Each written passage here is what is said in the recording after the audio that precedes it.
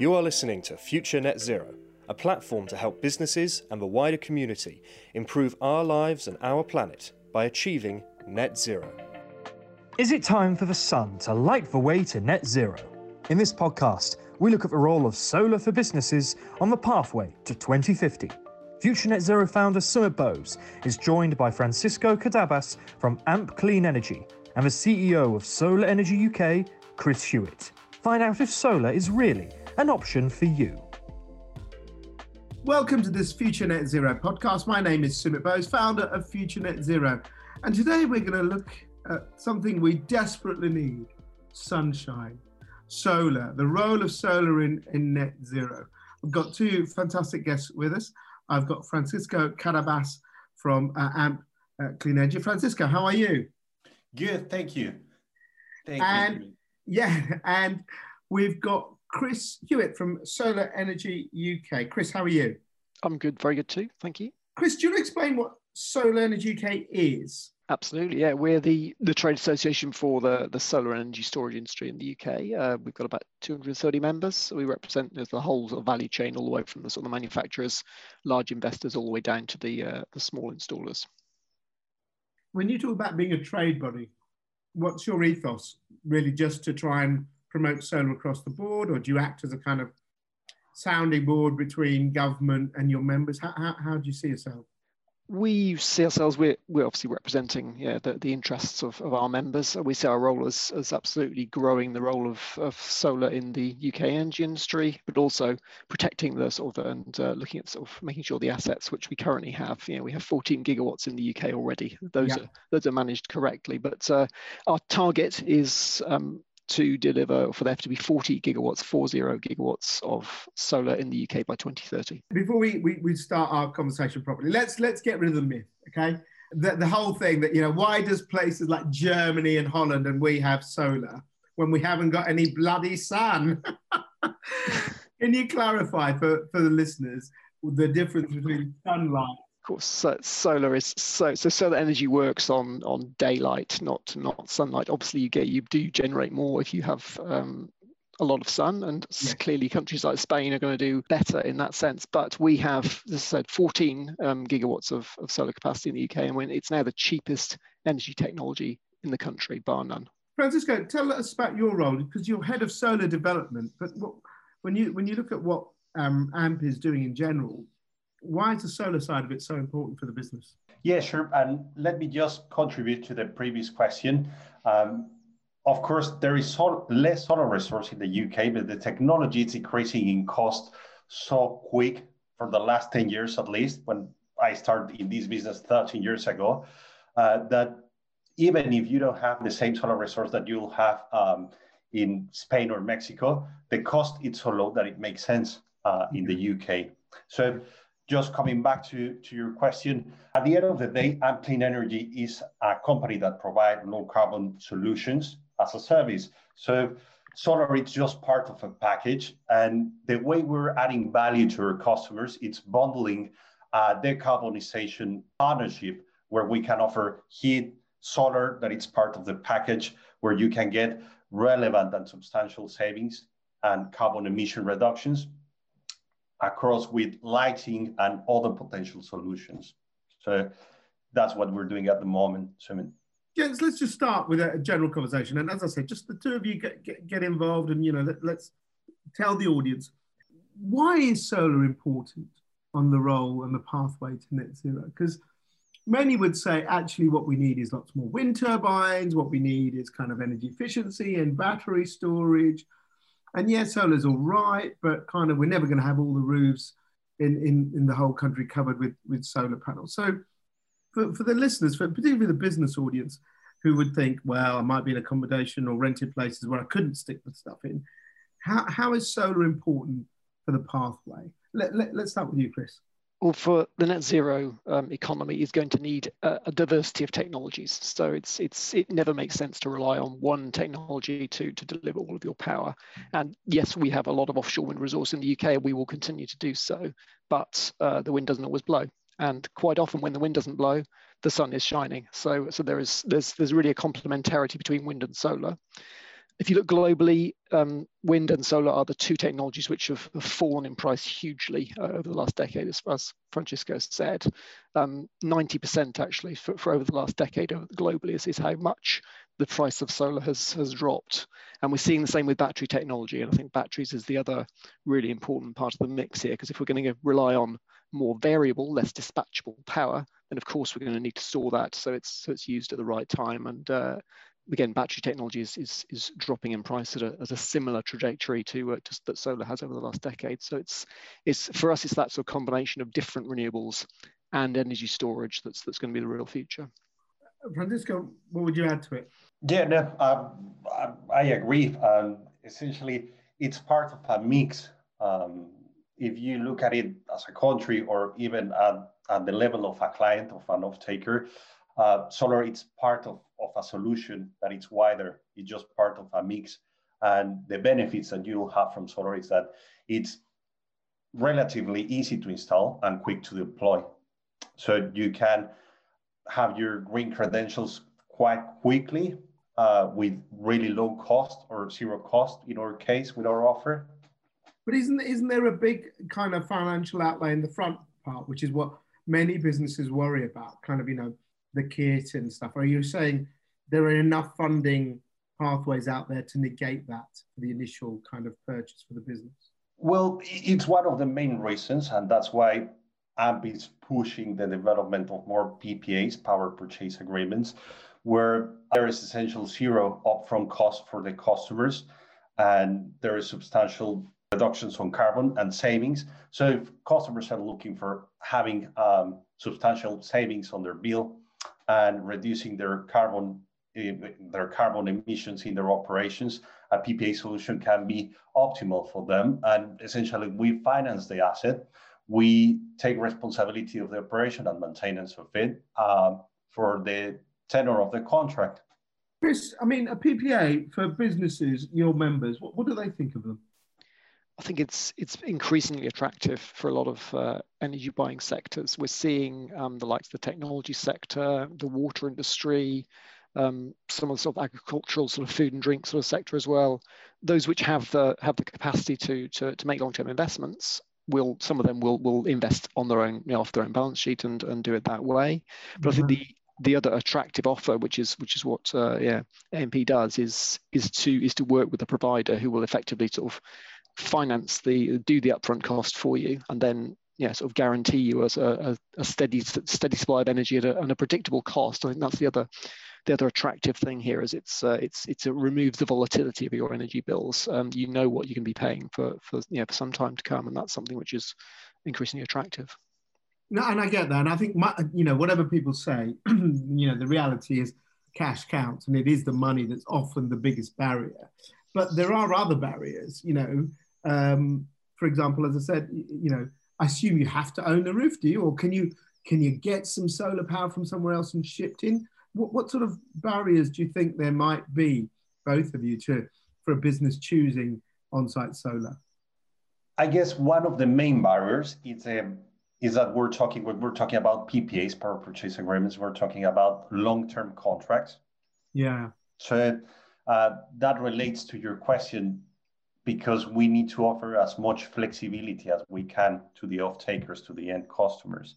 So giving the flexibility of assignment, let's say that the leasehold or the lease of the property will end in 10 years, we need to have enough flexibility to change the contract to another creditworthy counterparty that will use the facilities, or providing flexibility with early exit options. And one of the things that we can provide as we manage the funds that we use to finance these projects is offer these kind of flexible options to the off-takers.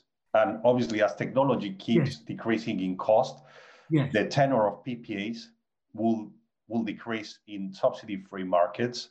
That's the tendency that you normally see globally, a reduction on the tenor of the contracts. So it's a combination of being flexible in your offer once you own the funding of it, and on the other hand is trying to reduce the tenor of the contract, that it's normally one of the first initial barriers with customers.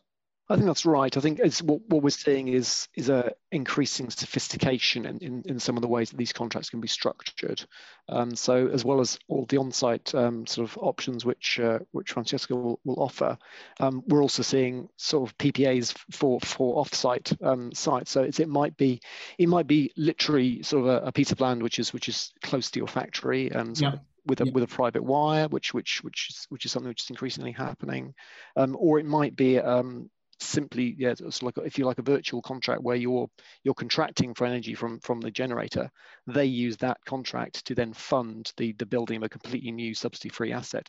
Francesca, are people aware of these kind of differences that are out there now when you talk to customers? When you have that first conversation, they say, well, it sounds great, but it's not for me because I haven't got land. Or do you have to explain, hang on, there are different options out there now? Yeah, sure. When you're talking about really large industrial customers that are more sophisticated, of course, they're already playing on that market, or they have their own plans to participate in that market. That it's just virtual power purchase agreements that have their own sophistication. So you need a very specialized team on your procurement department to take on these contracts, because obviously you're taking power from a different point. So the price on the generation point is normally different from the price of electricity at the consumption point.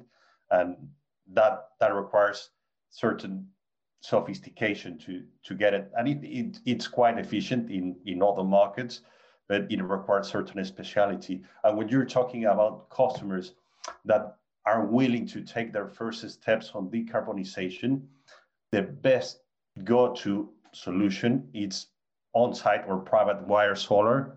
That it can be on the roofs or in their land or in land that is next to them, where it's easier to transact the electricity. So you have two different options: virtual PPAs and on-site PPAs, private wire PPAs, and it depends on the customer, the solution that is more optimal for them.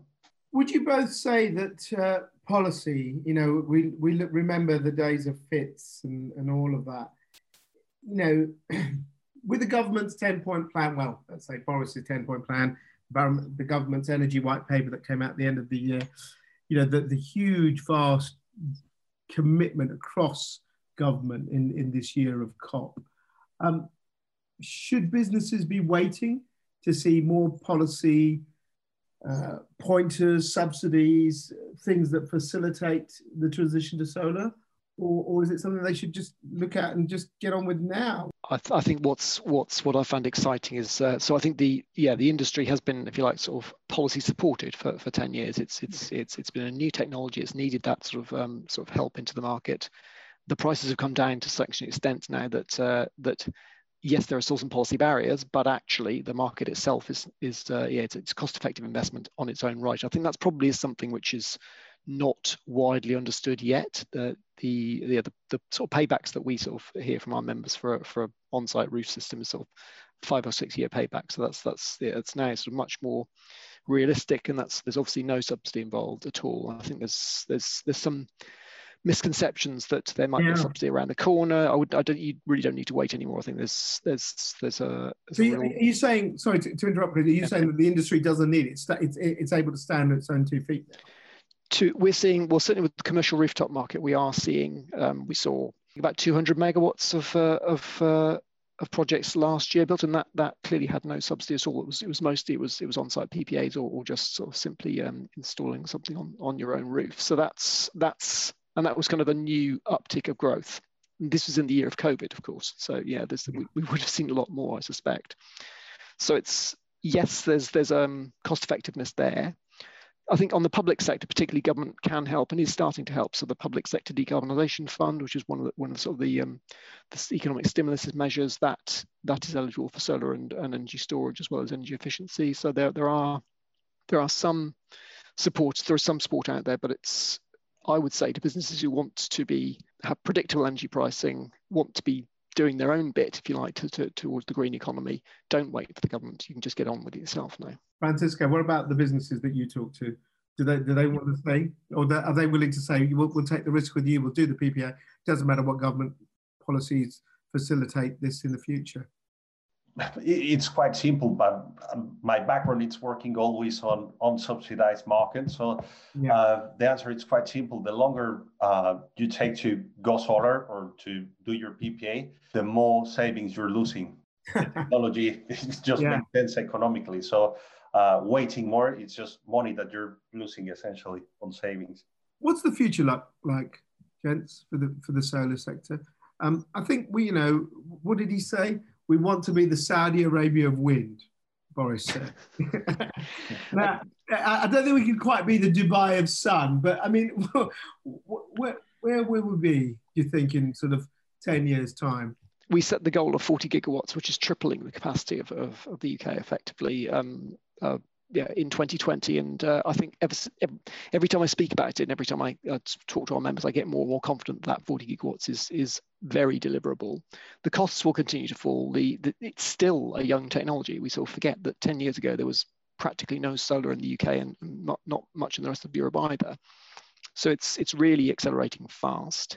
It integrates with lots of other technologies. So as well as the obvious integration with energy storage, I think it will start to follow the growth of electric vehicles as well. So I think there's a lot of interest in being able to charge your own commercial fleets or even sort of home vehicles using renewables, and the fact that solar is easily deployable at a building level and a car park level. I think that's something which we'll see a lot more of. So that's what it's inevitably going to be a large part of the future, and there'll be different technologies. I mean, thin film technology is starting to be developed now in the UK even. So we're going to see different ways of applying the technology in 10 years' time too.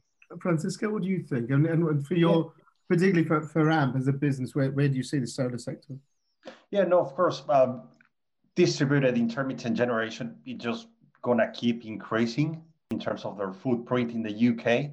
So in the future, co-location or flexibility, it will come along with it. So from the PPA perspective, I see the near future short-term PPAs. Two things that I think are important. It's a standardization of contracts. Excellent. Gentlemen, thank you very much. Just to end with, Chris, in terms of kind of the solar sector, should we be proud of what we're doing in this country? Absolutely, we should. Yes, I think it's. I've been in energy policy for over 20 years, and I think I wouldn't if someone had told me in 2010 that this is where the solar industry would be. I'm not sure I would have believed it. The speed of growth and the speed of acceleration of the technology is really quite breathtaking. So I think we should be proud. And I think we're about to head into a decade of a new phase where we'll see a sustained growth of the technology. Less based on policy and more based on the market. Excellent. Chris, Francisco, thank you very much for your time. Ladies and gents, thanks for listening to this Future Net Zero podcast. You can download it and obviously find far more content about what AMP is doing on futurenetzero.com. You have been listening to a promoted podcast from Future Net Zero. Future Net Zero. Better business, better planet.